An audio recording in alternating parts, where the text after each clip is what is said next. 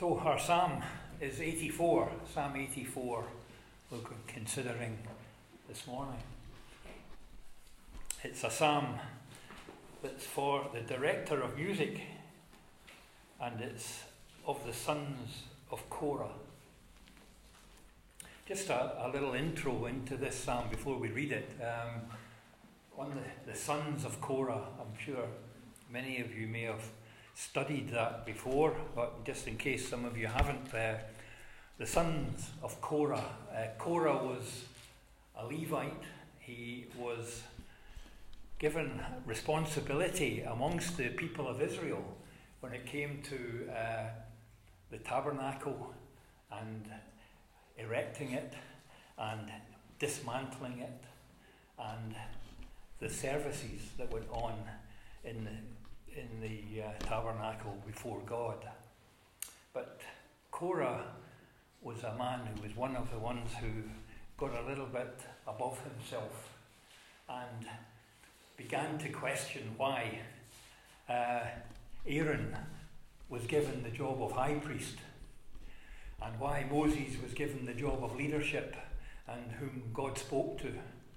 And really, weren't all the people of Israel holy? Weren't all the people of Israel God's people? And he came forward and, along with some others, and questioned the whole thing. It's worth just sort of spending a few minutes just contemplating that, because we're talking here about the sons of Korah, and why are they mentioned as such? What was important about what Korah did? And what Korah did was to question God, was to question God's plan. And it's something that we can learn a lot from, because when God took the people of Israel out and took them to Mount Sinai, he wanted them to be his people. He wanted them to love him. He wanted to love them. He wanted to lead them. He wanted to guide them. He wanted to teach them. And we know from all the experiences that they're constantly, the sin in man kept questioning it. Why? We're like that today, of course. You know, things we question, it's why do we do certain things? Why do we have to do this? It is often a common question amongst ourselves, isn't it? Why do we do it this way? There's an easier way. I mean, we question it in such a way that we're almost saying to God that you don't probably realise, God, but we've moved on. We're now much more intelligent people, and we don't need things that are old-fashioned. We've found easier ways. And of course, it's not until you stop and you think about it. We're dealing with God here.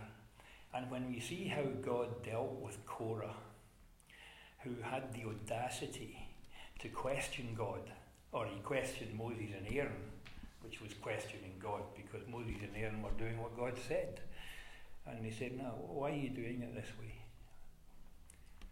And God was angry. And the story which you read about in Numbers 16, you can read the whole account there, that God told Moses and Aaron to separate from these rebellious people and let them take censers, and to bring the censers with incense to come before God, and God's presence came down and God showed them, and they said, really, I have chosen whom I have chosen, and I have decreed a way that you will worship me, and these people who want to do it differently, we will show them what I think of them. And the thing was, the ones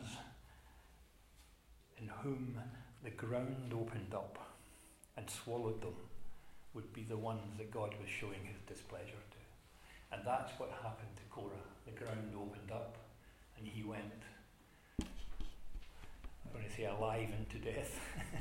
He died. And all 250 of his followers. But the interesting thing is, you read in Numbers 26 that the children of Korah didn't die. And of course, here we come to a psalm of the sons of Korah. And it's always, I think, I get a lovely picture of them as people who must have watched what happened to their father or their grandfather. And we don't know how much later this psalm was. I mean, how many generations of Korah's offspring had come about by this time. But they were a people who were very aware of the presence of God. And when we read this psalm together, I think it's worth us just considering that as we read the psalm. They are a people, remember, whose father or grandfather had the audacity to question God and had paid the price. And they had not been rebellious. They had not had a grudge ever since. But they were a people who loved the things of God, loved the presence of God, loved the house of God. And so, whether they actually wrote this psalm, or whether they just were responsible for producing the music and singing it, they had a part in it. So that's why I want to look at this psalm, thinking of the sons of Korah and their part in this psalm, and how they felt about this psalm. Whether they actually penned it themselves or not, we don't know. A lot of people think it was David that did it, but gave it to the sons of Korah to put music to it and to sing it. But however it was, the sons of Korah are mentioned, and it's important. If it's mentioned in the Word of God, there's a reason for it, and it's up to us to suss it out and to think about it. So let's read the psalm together. How lovely is your dwelling place, O Lord Almighty! My soul yearns, even faints, for the courts of the Lord. My heart and my flesh cry out for the living God. Even the sparrow has found a home, and the swallow a nest for herself, where she may have her young, a place near your altar. O Lord Almighty, my King and my God, blessed are those who dwell in your house.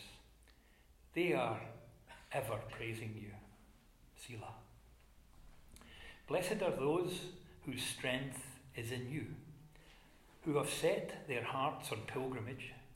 As they pass through the valley of Baca, they make it a place of springs. The autumn rains also cover it with pools. They go from strength to strength, till each appears before God in Zion. Hear my prayer, O Lord God Almighty. Listen to me, O God of Jacob. Selah. Look upon your shield, O God. Look with favour on your anointed one. Better is one day in your courts than 1,000 elsewhere. I would rather be a doorkeeper in the house of my God than dwell in the tents of the wicked. For the Lord God is a sun and shield.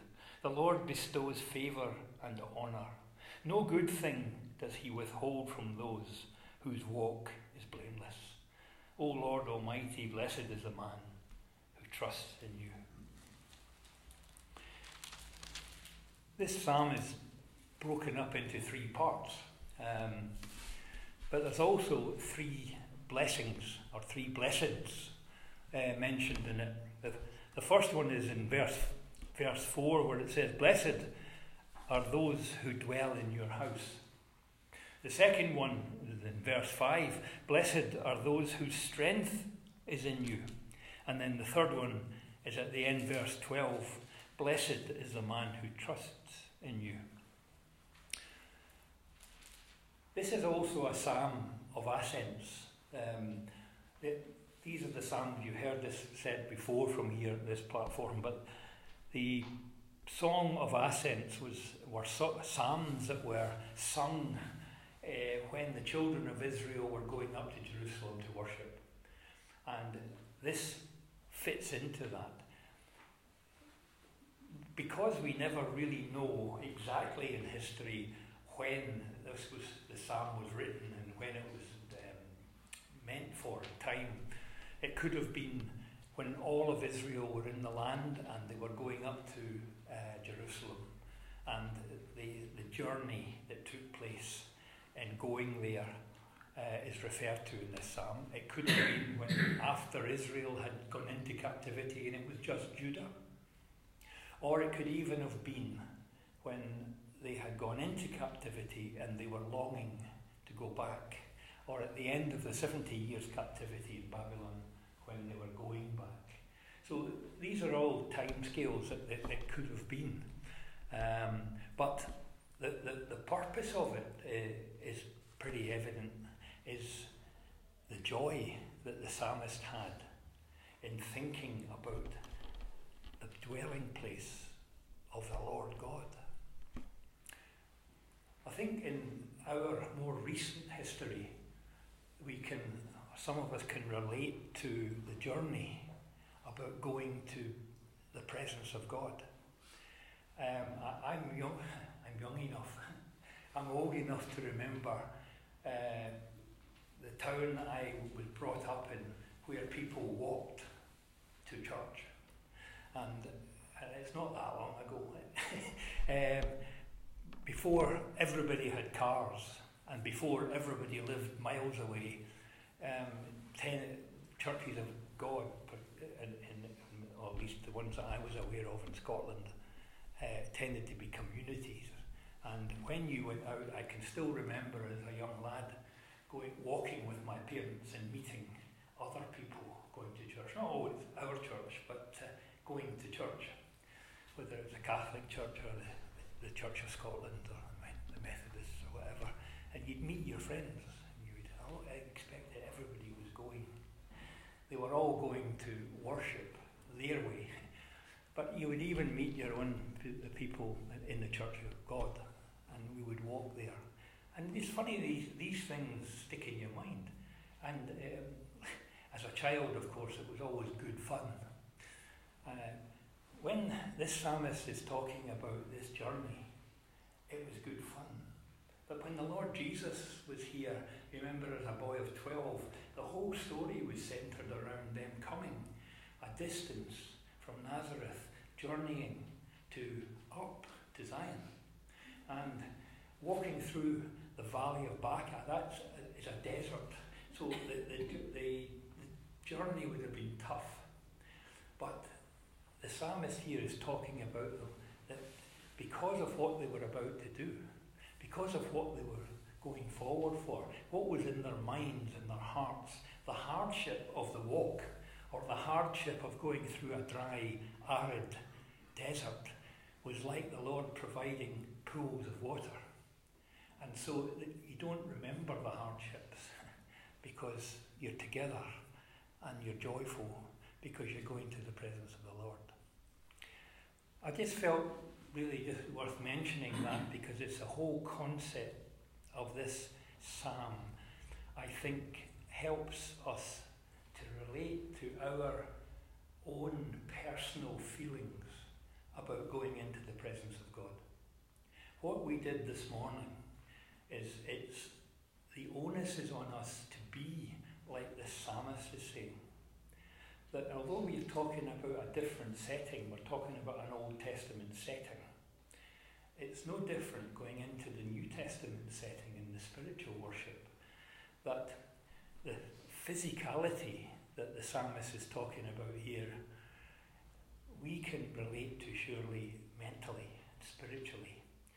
That should we not be gearing ourselves up, even although they were only doing it 3 times a year, and maybe we're going into the presence of the Lord as a collective people once a week, maybe twice a week, occasionally 3 times a week, but regularly, more frequently, which sometimes can be a negative because it becomes just something automatic. And really, to read this psalm and to say how lovely is your dwelling place. My soul yearns, even faints for the courts of the Lord. My heart and my flesh cry out for the living God. Which one of us on a Sunday morning, getting into our car and driving here, feels like that? Which one of us as we come in and we sit down and we're waiting on whoever's on the door coming in saying we're about to start, or sitting there longing, yearning to go into the presence of the Lord with our offering. And the whole journey, which some people talk about it, well, when do you start preparing for a remembrance? Well, it's the end of the last one. But whatever your preparation is it like that? The blessed one here is blessed are those who dwell in your house. We have a tremendous privilege because we have been called into the house of God. Not everybody has. And I think rather than dismiss it and make it think, is it, well, who are we to make such claims? Who were the children of Israel to be God's people? What was wrong with the Egyptians or the Mongolians or the British, if they were around at that time? And you think, well, God called people because he has a desire and he wills it that you will come together to be a priesthood. It was just like Korah questioning God. Why should God choose Aaron? I mean, who was Aaron really? I mean, and why did God choose the Levites to be the ones that handled the things of God? The answer is we don't know. God chose. It's God's prerogative because he is the great creator. He is God. So therefore, when it says, blessed are those who dwell in your house, it's almost like the sons of Korah thinking back to what their father had challenged God and saying, who do you think you are, God? By doing such things and making a decree or making responsibilities like that and giving them to certain people and not to others. Why? It's not fair. Is God not fair? Who are we to question God? So really when it comes here, blessed are those who dwell in your house. Why can we not look at this as a great honour that we've been called to be a priesthood, to give collective service, which enables us to be privileged, to feel privileged, and not to question, why has God done this? What about all these other good Christians out there who are surely, many of them, better than us, living better lives? That is maybe the case, is the case. But God wants a people. He wanted Israel. He wanted the Levites. He wanted the sons of Aaron. And he had responsibilities for them. And he's called us and he's given us responsibilities to be the people of God, to go into his presence as a collective people. And we read about that in Hebrews 10 and in 1 Peter 2, where we are asked or we are commanded. And therefore, once we've accepted that, then blessed are those who dwell in your house. And the dwelling is the big word there. Because dwelling is not coming here to this building once or twice a week. Dwelling in the house of God is being about the things of God and recognising our priesthood service, which is continuous, and our responsibility is before God in our role as being part of the people of God and preparing and handling the things of God to such a degree that we just feel our soul yearning and enjoying. And so it ceases to become a burden. You've got to do this. If you don't do it, people wonder where you are. And when you come, it's like looking at your watch and thinking, how much longer is this meeting going to go on? Or how long is this brother praying for? And you start thinking of the negatives. Is that yearning for the thing? We're in the presence of God. Our great high priest is taking these prayers that are maybe difficult from some of us. And he takes them and he presents them to his Father in heaven. Perfect. Therefore, why have we not got more confidence about speaking to God? Because our words are full of flaws and full of difficulties, problems and stutterings and hesitations and inaccuracies. But our great high priest doesn't give the inaccuracies or the stumblings to God. It's presented perfect. That's who he is, and that's who we worship. The second one, blessed are those whose strength is in you. It made me think about Paul when he says, when I am weak, then I am strong.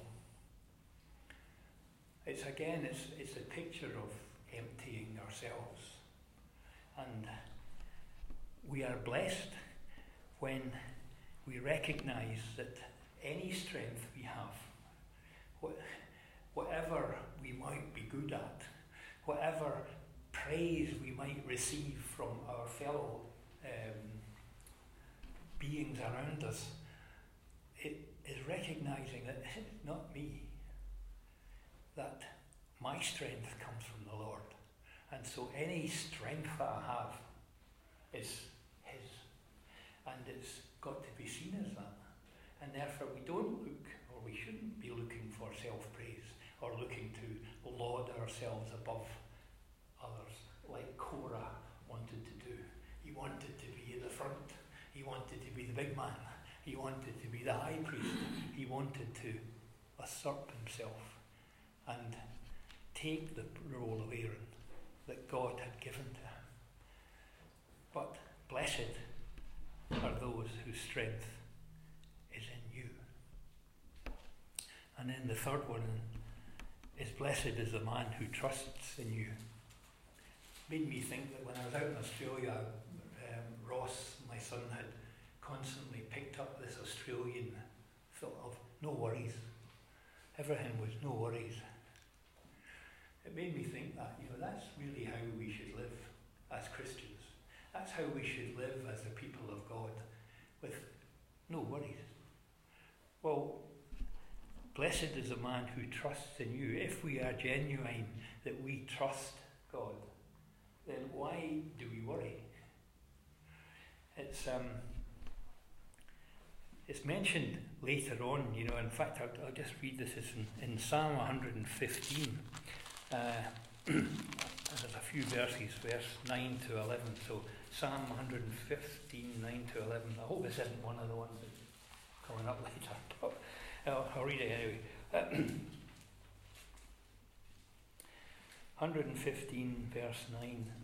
O house of Israel, trust in the Lord. He is their help and shield. O house of Aaron, trust in the Lord. He is their help and shield. You who fear him, trust in the Lord. He is their help and shield. The shield, I'm just going to talk about in a minute, but you've got the three things. The house of Israel, where all the people of God trust in the Lord. The house of Aaron, that was the priesthood. You trust in the Lord. And then it says, all you who fear him. And that goes right into the Gentiles. That's all of us in the body of Christ. Trust in the Lord, because he is our help and our shield. The desire and the longing, I just want to emphasize again, is really for us all to meditate on and to see if we are missing something, if we are finding that our gatherings, our worship is not what we want, and we start either skipping them or we either start looking elsewhere or whatever. That's not God's fault. That's our fault, because we're not appreciating what we can get.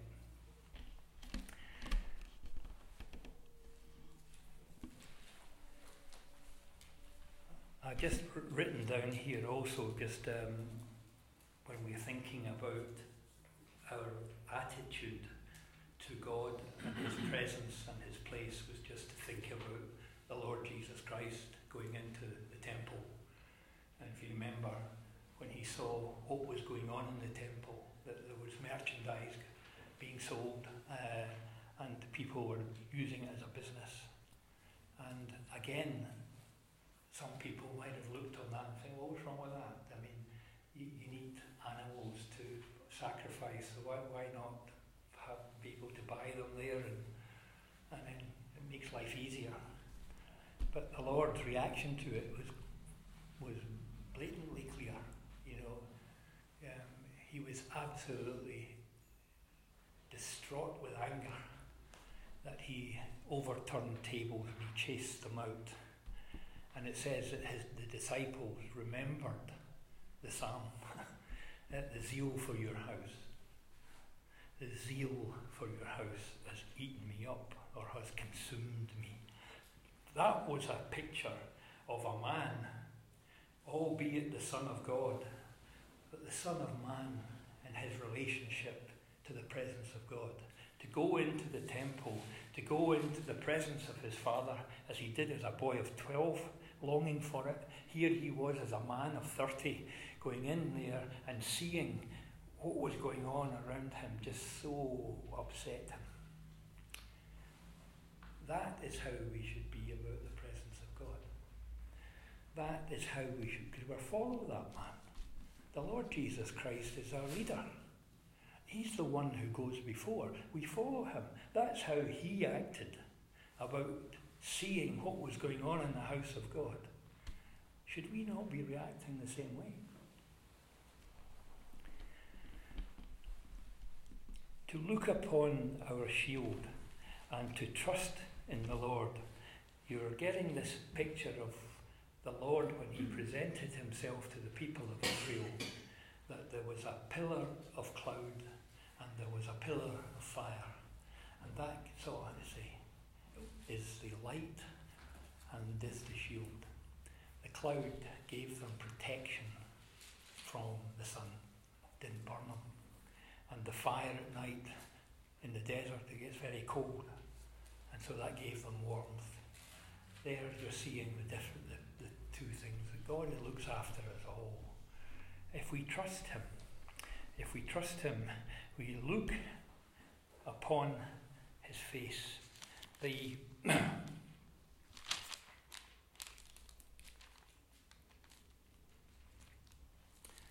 lost the verse now. Yeah, verse 9. Look upon our shield, O God. Look with favour on your anointed one. Who is the anointed one? The anointed one is the Messiah. That's what Messiah means, the anointed one. Look with favour on your anointed one. Why did He think that's put in there in this psalm? It's because we are in Christ. And if God is looking with favour on His anointed one, He is looking with a joy. He is looking with great love at His Son, the Son of Man, in whom we are hiding behind, in whom we are in, and we come to God. We are in Christ Jesus. And if God is looking with favour on His anointed one, He's looking with favour on us. And therefore, He is our shield. So He was leading into this. Better is one day in your courts than 1,000 elsewhere. I'd rather be a doorkeeper in the house of my God than dwell in the tents of wickedness. For the Lord is a sun and a shield. There we get back to the sun and the shield again. Back to the warmth and the protection of the picture of God. So this psalm is all about the presence. It's all about understanding the glory and understanding our position, our responsibilities. Can we truly say this? Is this what we can say, that one day in your courts, just being in your presence is just so joyful that I would long for that rather than anything else in this world? It's a challenge, isn't it? Because this world provides so much for us. There's so much we can enjoy in this world. And you might say, well, there's nothing wrong in that. And there isn't in many ways.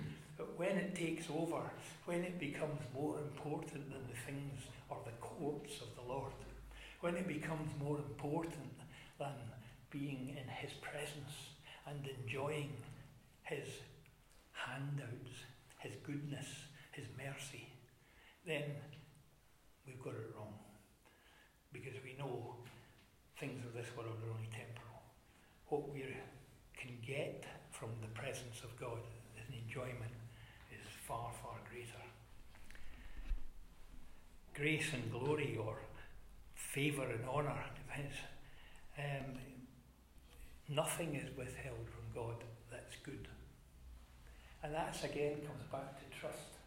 Because if you trust God, and you trust that you believe that verse,